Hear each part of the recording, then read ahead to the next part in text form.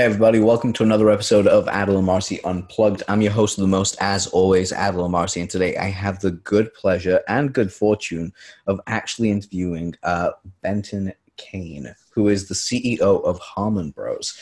Now, if you've ever seen Harmon Bros, you know their ads from Poopery, as well as many other ads that went famous, including the Squatty Potty. Let's be honest, we've all seen it, including Fiberfix, and now Chatbooks, which is something we're actually working on right now. So, Benton, I don't want to go too much into your backstory right away of me talking about it, but I want to ask you personally, how the hell did you end up in advertising? That's a great question. I actually started my career in data analytics. I was really nerdy, worked as a survey statistician, econometrician. I worked in the intelligence agencies. And then I joined the Harmon brothers, the three who were actually named Harmon. I'm not. Mm-hmm. And they had just pioneered YouTube advertising with a company called AuraBrush, where they had a tongue cleaner that cleans your breath, cleans your tongue, and gets rid of bad breath. And when they finished that project and left to do Poopery, they needed a data geek like myself. And so I joined up with the team, moved my family across the country. I had been in Washington, D.C., and I moved across the country to the state of Utah, which is pretty far out west, not quite to California. Just And underneath Portland, if I'm not mistaken, right? You're not too far from Portland. yeah, not terribly far from there. And that was my first move into advertising. And so I started out doing things like ad buying and A/B testing and conversion rate optimization. That was kind of my world. And then as we grew over time, I kept replacing myself with other people who were even much better than me at those roles. And my role kept expanding into, eventually the four of us kind of split focus. Two went to build another company. That was Neil and Jeff. And then Daniel and myself dedicated ourselves to building Harmon Brothers as an agency. And here we are today. That's incredible. I love the fact that's actually become the whole thing. Now, before we actually fully get started, I forgot to completely do the sponsor call, but I'm going to just quickly do a call out real quick. So No our problem. show for this episode is sponsored, of course, by harmonbros.com. Check out all their amazing stuff that they have on there. I'm actually a student of yours, by the way, a Poop to Gold. I think I've got one of your other courses as well somewhere. Oh, fantastic. Yeah, huge fan of the work you guys are creating. And again, guys, I'm a copywriter. I've been a veteran copywriter for most of my life. I can tell you right now, even I'm picking up new stuff from them. So go check it out.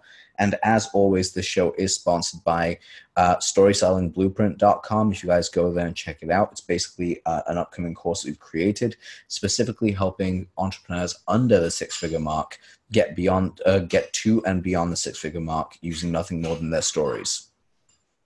So yeah, let's get started right away with it. So with that being said, and actually your epic move across, what was one of the, as a data analyst, I guess, the way you see it? Now, my question has to be right off the bat because I have like three that come up. The first one is, what do you see as the biggest trend we have in social media? Because a lot of people have actually complained that the new quote unquote algorithm has screwed them out of reach. And I don't mean just on pages, I mean on profiles. Right.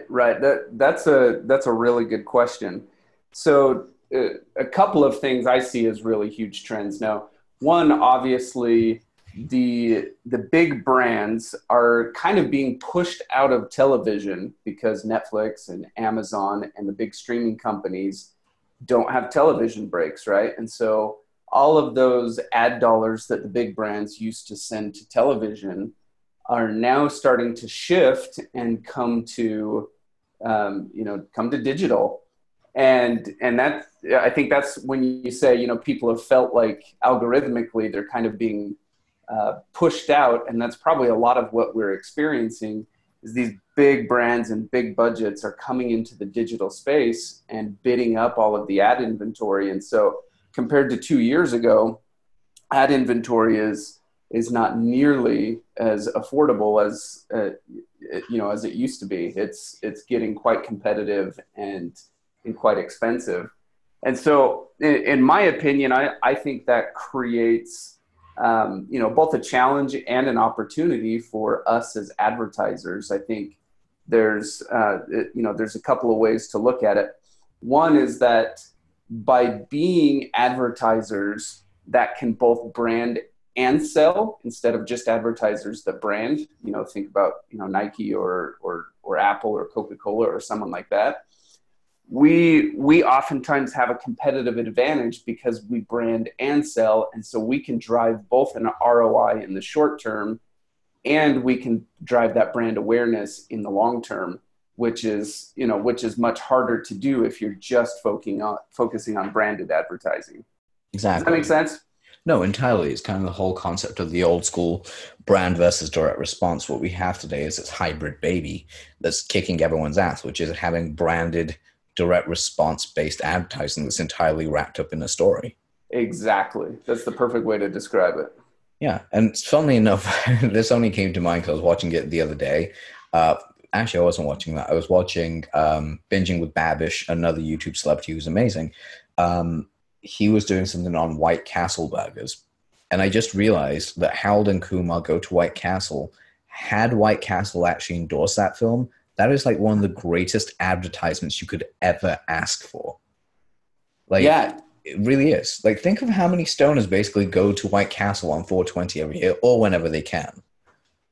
And I honestly believe that those type of brand integrations, and I think we'll even see more creative brand integrations coming down the pipeline, I think those are the future of branded advertising, because as Pepsi and Coca-Cola and Apple and everyone else is forced out of the TV space, what do they have left, right? All they can do is product placement. I want to make sure that I have a Coke can on the table in this scene. And that's kind of the extent of what they're able to do in this new world of online streaming. And so I believe there's a huge opportunity for storytellers and filmmakers, and this is a space that we're really interested in and doing a lot of exploration and testing, is how do we make it so that brand and entertainment can integrate together in a way that's so seamless and so natural that the viewers, they don't just welcome it, but they enjoy it, they love it, they share it. That's what I think the future of branded advertising is.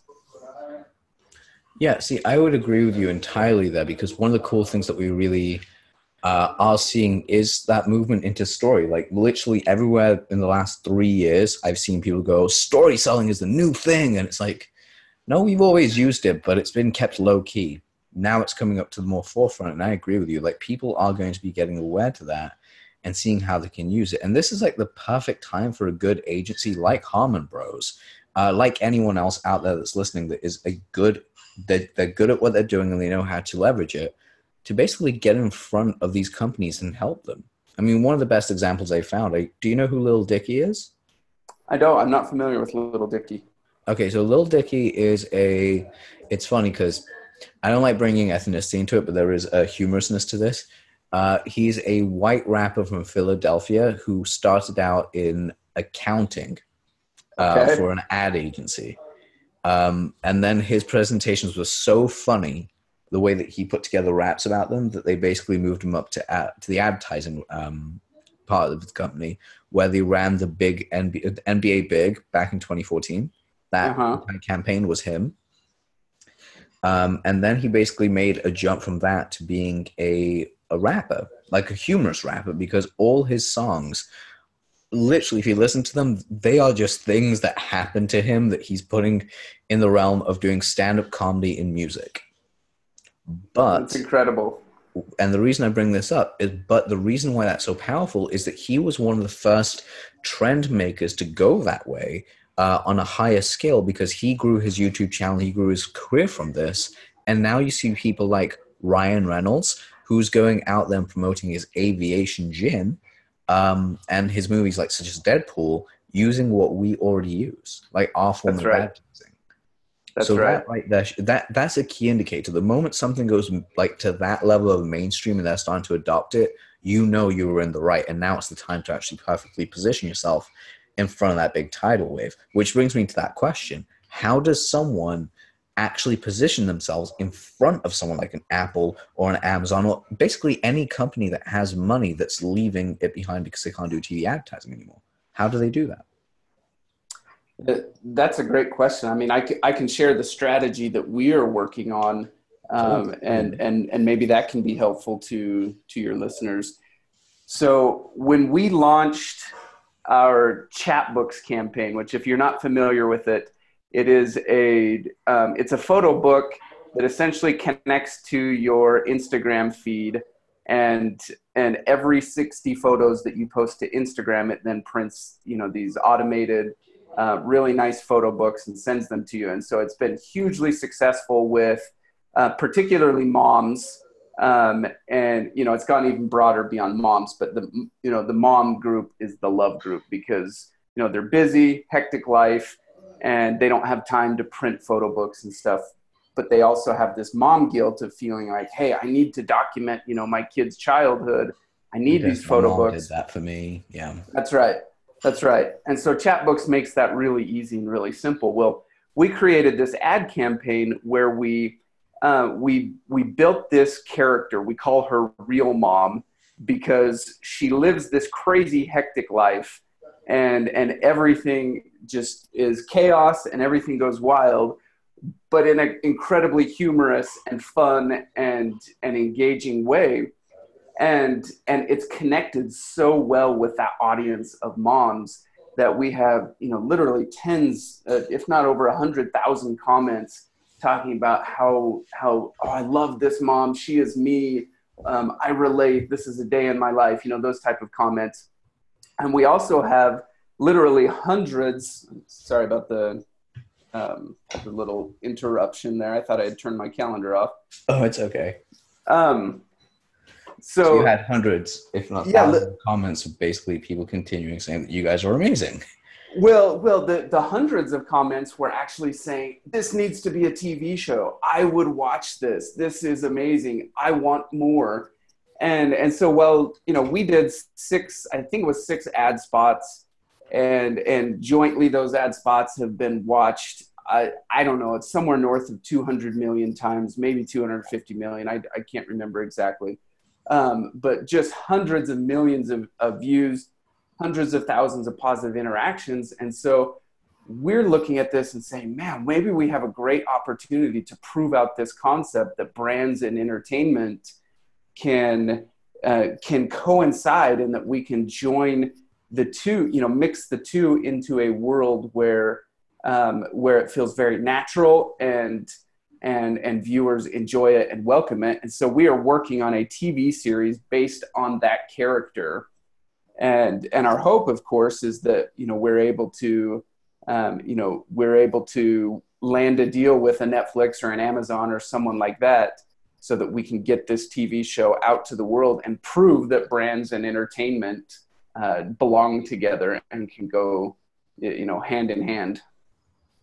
Yeah, no, I agree with you. I think that is absolutely brilliant. And more importantly, when you do, I call dibs on being a script writer. Okay. Thank you. Oh man, you guys have such a cool way of doing it, but that's actually powerful. And thank you for sharing that strategy with me. Pleasure. If you were to summate it up though, just very quickly for me, what would be in 3 steps, what would you do? In 3 steps, what would I do to get in front of the wave of brands and entertainment coming together? Is that the question? Yeah, as in if you were to get in front of, say, a Best Buy. Okay, so I would say probably the 3 pieces that are going to open up the doors for us. 1 is getting reps telling stories. Mm-hmm. 2 is build an audience. Yep. And then 3 is somehow secure the funding for your first project, whether that be from your audience, whether it be from a client, whether it be from a platform like an Amazon or a Netflix. That's one of the key steps, is securing your funding for that first project. Oh, for sure. And by the way, just as a heads up to everyone listening, as you can tell, this episode of my show I'm asking a hell of a lot more questions than I usually do. Reasons I've been excited as fuck to actually get Benton on. As soon as I got told, I was like, yes. Must. You guys can't see the face that I just pulled right now, but it was the very, very happy, intense look of one of our favorite internet memes. I'm blushing over here. Stop it. Oh, yeah. But one of the cool things, the reason I asked so many questions is because I don't think I don't think you were actually expecting me to do this. Like, I was like, yeah, it's going to be a completely chill show. Let me ask him all the hard questions I can think of. Yeah, this is two things. This is definitely off the cuff, and then two things, we're talking about things that are very exploratory, even for us. And so, if we wanted to talk branded conversion ads, which we've pioneered, and I guess you could even argue we've kind of perfected. I can talk all day long about the how-to and exactly how it works and all that stuff. But now that we're kind of getting into this theoretical space, I'm talking in theoreticals here too, because we are in the process of exploring and experimenting. Yeah, I mean, like, this is how ideas are formed, though. Like, Right. we could have literally one conversation in this, and you might be like, huh, that sounds like a good idea. I'm going to quickly go ahead and jot this down. Next thing you know, the Harmon Bros have basically run with an idea that we came up with on the show, which if they do, I'm expecting an email going, it worked. I just want that. I just want that to happen just to make my own self feel good. So I can be one day like, oh yeah, by the way, I helped out with a Harmon ad. That was the Harmon Bro. That was an idea from my show. It's a Because deal. that's always good. And yes, I am. Sorry, I'm kidding. Couldn't resist because a lot of my friends call me a deal, even though it's Adil. Always love Got it. that whole Got thing. it. But what I was going to say was, as like the CEO of the company, obviously you guys have the CFO and stuff like that. But specifically, if you were to say you were talking at a conference and you had an audience in front of you right now, and someone, me most likely, put up their hand and asked you, okay, so you've done all the steps. You're looking for how would you actually secure the funding, A, if you want to answer that question, but B, more importantly, how much funding should you actually put aside for your first guerrilla type campaign to go out? Because even if we're running a guerrilla type campaign today, guerrilla type campaigns back in the day, you can get away with $100, if that. You can get away with $50 to $100. Today, guerrilla type campaigns cost a little bit more. So my question is, how much should someone put together in like their quote unquote ad spend budget to get their project off the ground initially, just to even see if there's a gauge of to gauge the excitement and attention of their marketplace?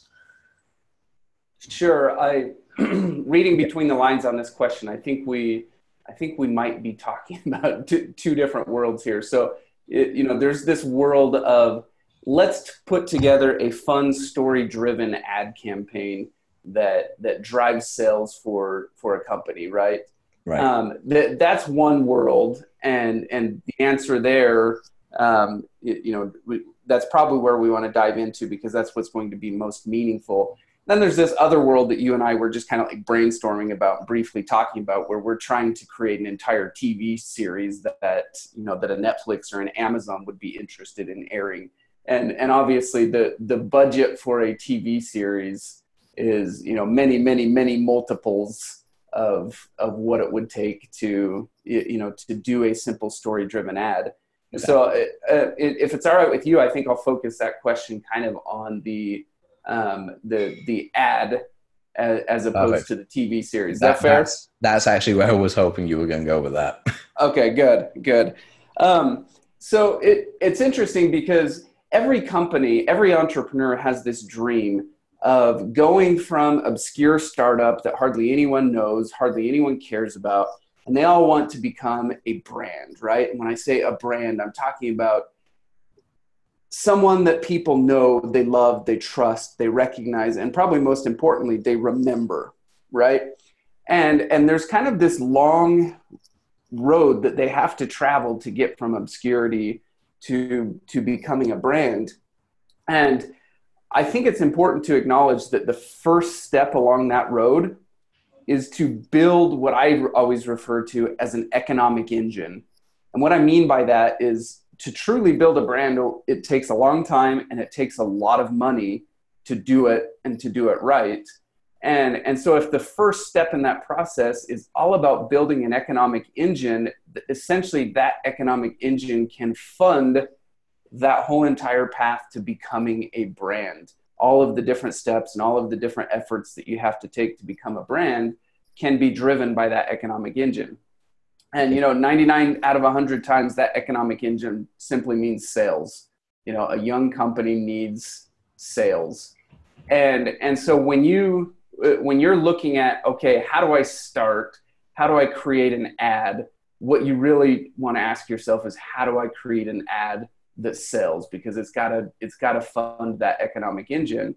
And then later, after the economic engine is in place, then you can start to get more creative with things like humor and brand character and brand voice and brand world. Think Squatty Potty. The brand world is this fantasy land, and the characters are this prince and unicorn.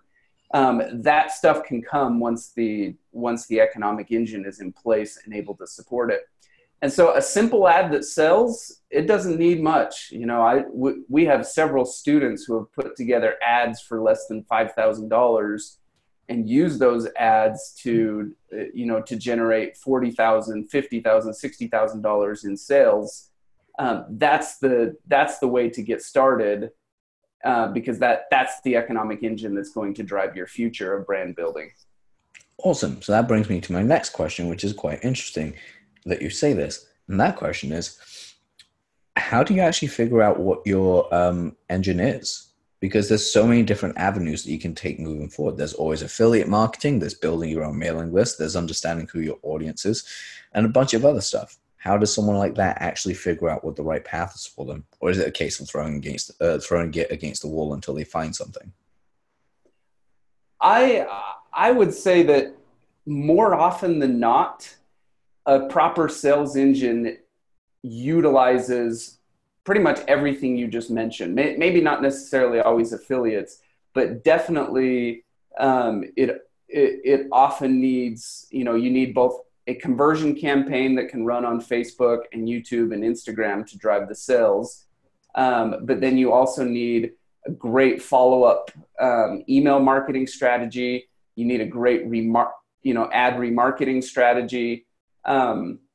If you start to get into messenger bots, text messaging, that type of stuff, it's when those holistic pieces come together that you are able to really have a great sales engine where you can put $100 into advertising and you get $200 back in revenue. That's what the economic engine needs, is more coming out than what you put in. And to do that, you usually need a multi-effort approach. Now, all that said, if you have to choose just one place to start, I would start with a very simple sales video. Just a video that is designed to sell your product like you would sell it face to face, and use that as your starting point to start driving sales, to the low-hanging fruit in your market, the people who are most ready and most able to take that action. And then over time, you start layering on the other strategies, email follow-up and remarketing and all of that stuff. Sweet. Cool. That's what I love, though, is I love sales videos. They're genuinely one of my favorite ways of making so much money for clients, because you can rarely go wrong with them. That's right. We always tell our students, just go practice selling face to face in person, and you're going to hone in on what is working. And then you take that and you bring it to video. Doesn't have to be high budget, doesn't have to be expensive. Make it a simple sales video that sells is exactly like you would in person. And then the internet helps you, instead of reaching one person at a time, you can reach hundreds of people at a time. Yeah, it basically goes back to that whole compelling idea. Tell a story so goddamn compelling that the people just want to share it. That's right. Yeah, and that's incredible. And something that I've actually been coming up with is more of an idea of how to get inside that head of your audience in order to actually figure out what to say to them. And that all comes down to copywriting. So out of that, I have to ask, so what's Benton do outside of this? What is something that you've specifically taken from this part of your life and actually seen it in other parts of your life that you actually realized it's benefited you, that your work? I would say admittedly at Harmon Brothers and myself in particular, I've been pretty slow to realize the importance of telling our own story and my own story. For the first several years of our existence, we never talked about ourselves. We only talked about our clients, and we only drove success for our clients, and we never bothered to tell our own story. And what we found was that while that worked for the first several years of our existence, the more over time, obviously, with the success of our campaigns, the more Me Too companies would come along and copy our format and our style and our methods and all of that stuff, which I'm totally okay with. In fact, I feel flattered that the market is adopting so much of what we do. But I noticed that so many of those, kind of Me Too's that were coming along were telling their story as if they were the pioneers of this type of advertising, because we were leaving a void in the marketplace we weren't telling our story, and we weren't kind of setting the history straight of kind of how this all came together. And so we were opening it up for other people to fill that void. And that was a big aha moment for us, because we realized, whoa, we haven't been following our own advice. We're always telling our clients, it's so important to tell your story, and we help them do it. We help them tell their story, but we weren't taking that advice for ourselves. And so it's only been in the last, 18 months or so that we've finally, for the first time in our history, put some effort into, being open and public about who we are and how we do it and what we do. And so I would say, to your question of what have I learned that's kind of impacting other areas of my life, as I've gone out and started to tell our story and tell my story, I've been amazed at how doors have opened, both in terms of relationships, the people who I've met, mm-hmm.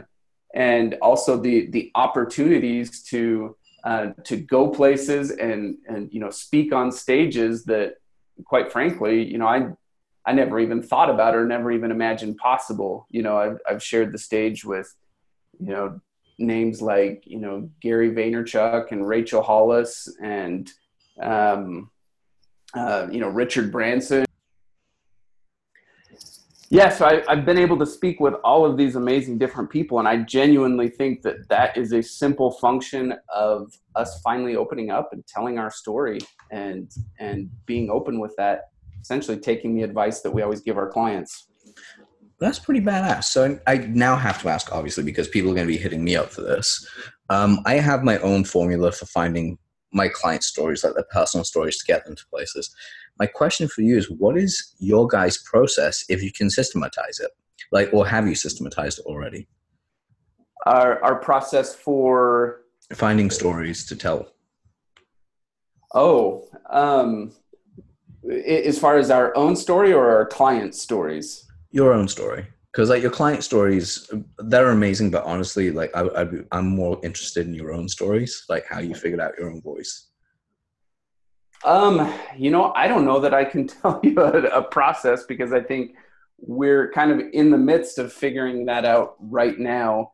And I would say the process is, I've just kind of taken on an attitude of saying yes to, anyone who wants me to speak, anyone who wants me to come on their podcast.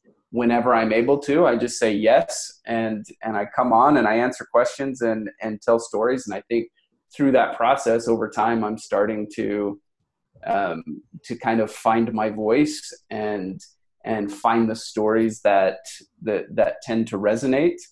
And that might sound kind of ad hoc and unintentional, but I guess that's genuinely what I'm doing. I don't really have a process per se of finding those stories, and maybe I ought to develop one. Yeah, I would assume you guys probably would end up doing so anyway in a couple of years, knowing you guys. It's like, no, wait, hold on, we can actually do this, yay! It's amazing. But so like the core thing is like go out there and say yes to as many things as you can, and you'd be surprised what comes back. Yeah, that's definitely been our experience. It's pretty badass. I mean, that's kind of my whole thing is like I want to go like even though I've hosted a load of podcasts, I've only been on a handful of them. Not because I haven't been proactively reaching out. That's what I haven't been doing. So that's actually my homework for the show is to go out and reach out to more and more businesses and people I know that are in my same industry and be like, hey guys, how about having me on your show? So that'll be quite a lot of fun to do. So, and this is quite a fun little question I do have here from the show. And by the way, just a quick heads up. Sorry, we had a slight little break. We had a tech issue where one of our audios literally just dropped the call slightly, so we had to take a couple of minutes to fix it. Thankfully, we're all good and well. But the question I really have for you, Benton, more than anything else, is kind of a weird little fun one because I love how your ideas always come about. And one thing I know about anyone that's creative or even data-driven or data-driven is we tend to always look at what works. So if we're in the world of stories, which we are, we always like to read other appealing stories. So my question for you is, what was, we'll modify this a little bit. So if you had to name 7 books that influenced you, 2 of them have to be either fictional books or fictional movies, and the other 5 can be non-fictional, fictional, whatever you want, but 2 of them have to be fiction or fiction movies, what would they be and why? Well, that's a great question. Let's see. I'm not going to have these right offhand, so I'm going to have to think for a second. I know a couple of the nonfiction ones. Simon Sinek's Start With Why. Mm-hmm. That has been hugely impactful for us in terms of really digging down and finding the core of why we do what we do. And it helped us discover that our why is to share better stories.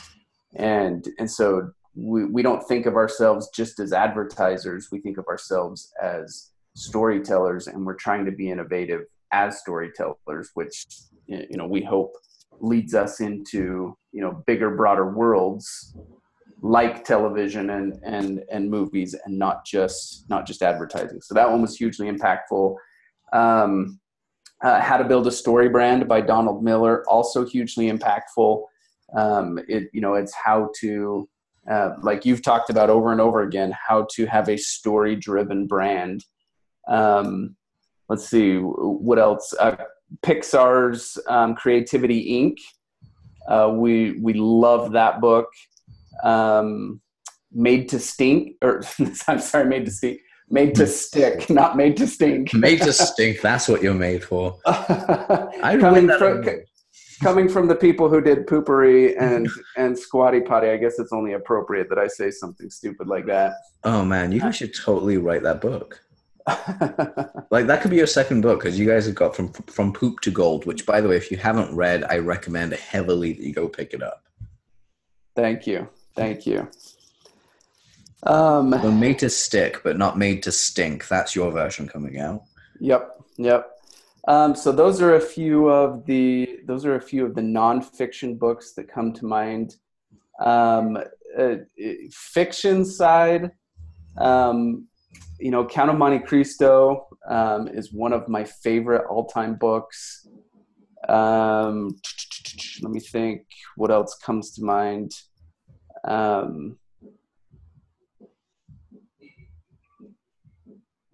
Let's see.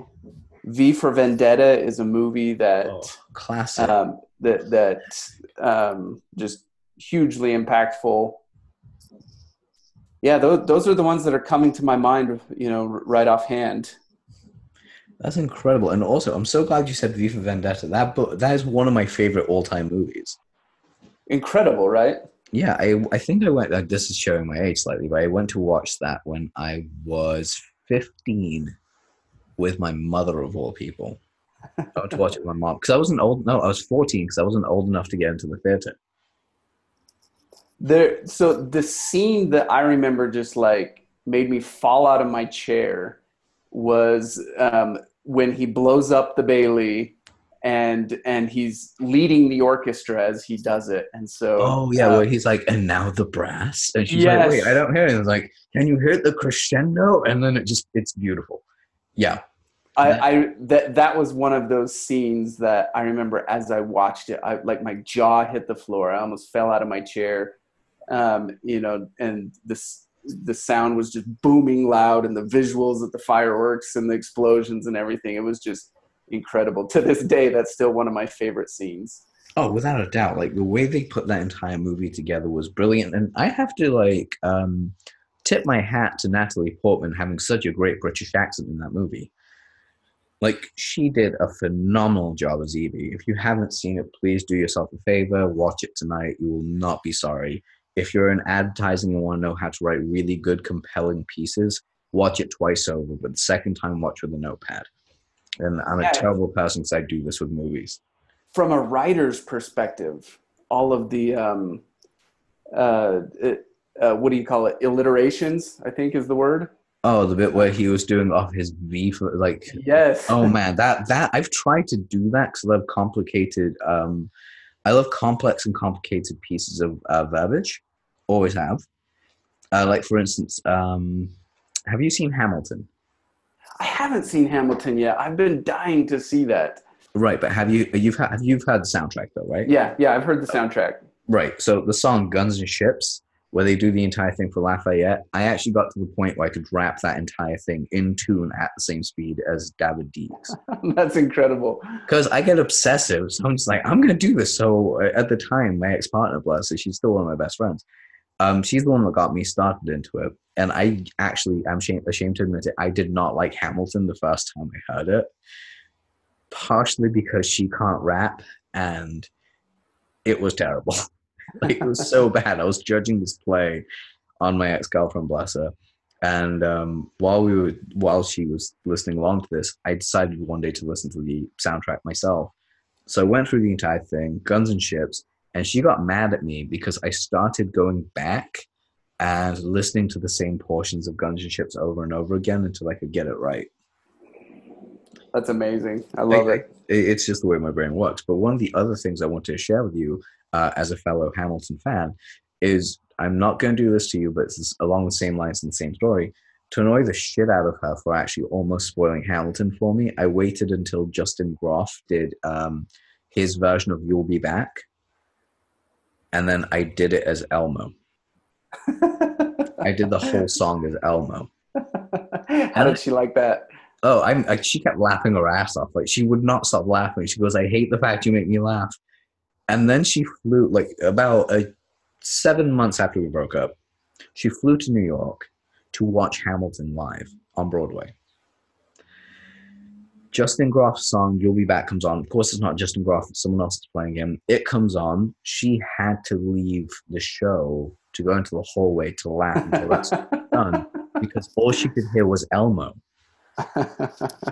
And I got the most abusive message at 3 a.m. I've ever received from anyone that just was full of explicitives, to which it ended with, because it was so goddamn funny, I couldn't stop thinking of Elmo. And that abusive message was probably one of the most satisfying abusive messages you've ever received. Oh, without a doubt. I woke up the next morning laughing. I started off because it was a voice message, and she's a New Zealander and has a tiny. She's a New Zealander. She's 5'2" and she's from New Zealand. That should tell you everything about what type of message I got. It was funny as fuck. I couldn't stop laughing. But yeah. But the reason I bring up that kind of stuff is even Hamilton is quite interesting the way they've changed their mediums. And this is probably one of the last questions I'll ask you on the show before we wrap up. Do you believe the medium of which how advertising is delivered greatly impacts the message and conversion, or do you think that it really doesn't matter? Be a little more specific. Are you saying the medium as in So for video instance, versus audio, or are you saying Facebook versus YouTube? I'm saying video versus audio versus written, which could also be seen as Facebook's written posts versus YouTube's videos. Like, essentially, in the medium of conversions, which one has actually elicited a greater response? In your experience? In my experience, they all have a time and a place. Yeah. But from my experience, video has the broadest reach of all of those. And it also has the ability to combine visuals with audio. And because you have those visuals, you can pick up the social cues of, an actor's delivery in how the actor is able to connect with people at an emotional level and things like that. And then obviously, as you move into audio, you lose the visual element of that, but you still have, the emotion behind the voice. And so you can still capture a lot of that. And then as you go into written, it becomes a function of how much emotion can you transmit into your writing, and how much attention can you grab from someone to actually read in depth. So I think there's a time and a place for all of them. Video, just in my opinion, happens to be the most powerful of the three. Oh, I agree. I think video is probably the most powerful medium ever. I've had, for about 2 years now, I've had people tell me that I should start videoing these podcasts and releasing them on YouTube. The only problem is I'm not lazy. I just don't know a lot of shit when it comes down to the technical side of. I don't like editing. That's the truth. I really dislike editing. So even with this show, with the many little blips we've had today, I'm probably going to leave them all in. Sure. Because I love my audience. That was the whole point of the show. I want people to see the most authentic side of the ridiculousness that is my life at times. I hear you. And it's worked greatly. And I thank you, my audience who are listening in, for making it so. And one of my last questions, like the very last question I have for you more than anything, is if you had to really give advice to, say, I'm going to give you the avatar that you're speaking to in this sense, to give them advice, because I know this person does listen to the show. It was one of their questions. If you had to give advice to someone that has a product, they have a service, they're both good at both things, but what they lack is they don't have the financial backing to scale their business, and they don't have a team to scale their business. It's literally a one-man band that's doing relatively well. They're doing 6 figures a year, but they want to scale it. So 6 figures a year would put you in a position to start delegating and automating all of the things that take up your time that can be done by someone else, or that don't play to your, to your greatest strengths. Because at the end of the day, scaling is just a function of how well we're able to focus on doing what we're strong at doing what we're world class at doing, because no one else can do those things as well as we can. And so if we're able to delegate away all of the things that take our time and focus so that we can focus on those things, that's what opens up the door for scale. I've had to learn that lesson over and over and over again, because we've grown from, it started with just 4 of us, myself and the 3 brothers. And now we've grown into, a 40-person, we're still a tiny agency, but there's 40 of us now. And that path has had me replacing myself in one role after the next so that I could go focus on the next thing. And anyone who's at 100K should be at a position where they can make a list of things that they can delegate away or automate away, and broaden their focus to building what they want to build. Yeah, that's actually really powerful, because that's the process.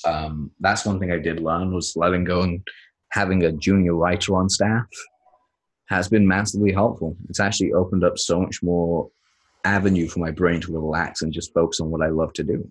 That's right. Yeah, it's the best things to do. All right, dude, any last words before we say goodbye to the end of the show?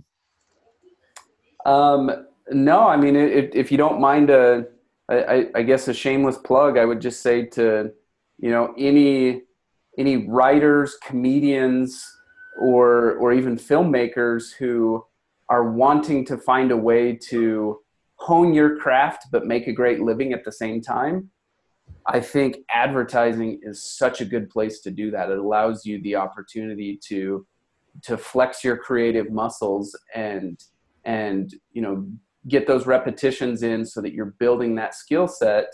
And there's always paid opportunities to do that in the advertising space.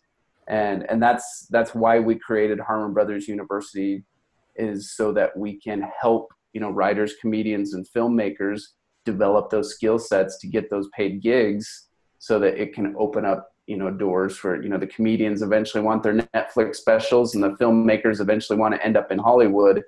And I think advertising is such a great place to put your focus. I think it's a much better option than going and taking a soul-sucking job in a cubicle just to keep food on the table. So that's my shameless plug, in case any of your listeners kind of find themselves. And what's the URL for that shameless plug? Yeah, HarmonBrothersUniversity.com. Awesome. And like I said, this entire episode, I've pretty much recommended your stuff, because guys, go look at it. Oh, and one last thing before we jump off and hop off. Something that I want you guys to go watch. As Benton, you can chime in if you want on this. I'd love your opinion on it, but I know we're running low on time. Because I only just remembered. It was the Cheerios ad where it was like #DadBoss or something. It was like, that's how dads do it. Something weird. I can't remember what it was. Yeah, it was the Cheerios dad ad. I know exactly what you're talking about. That was awesome until the end. They completely they flubbed it right at the last. Like, that is basically a fumble in football if I've ever seen one. American football, not UK football. But that's like literally falling over at the finish line. Yeah, so we actually took some inspirational points from that ad when we made the Chatbooks Mom ad.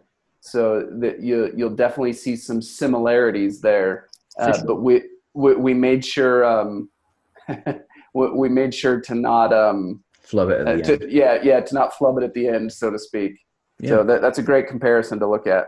For sure. And guys, if you want to find out exactly how they flubbed it, I recommend that I'm going to be writing a post on it. So check back on AdlerandMarcy.com. But also check out the stuff how to do it correctly by checking out from how Poop to Gold is the title of the book. Go check it out. And again, check out HarmonBrosUniversity.com. It'll be amazing. Dude, thanks so much for being here. And guys, I'll see you on next week's show.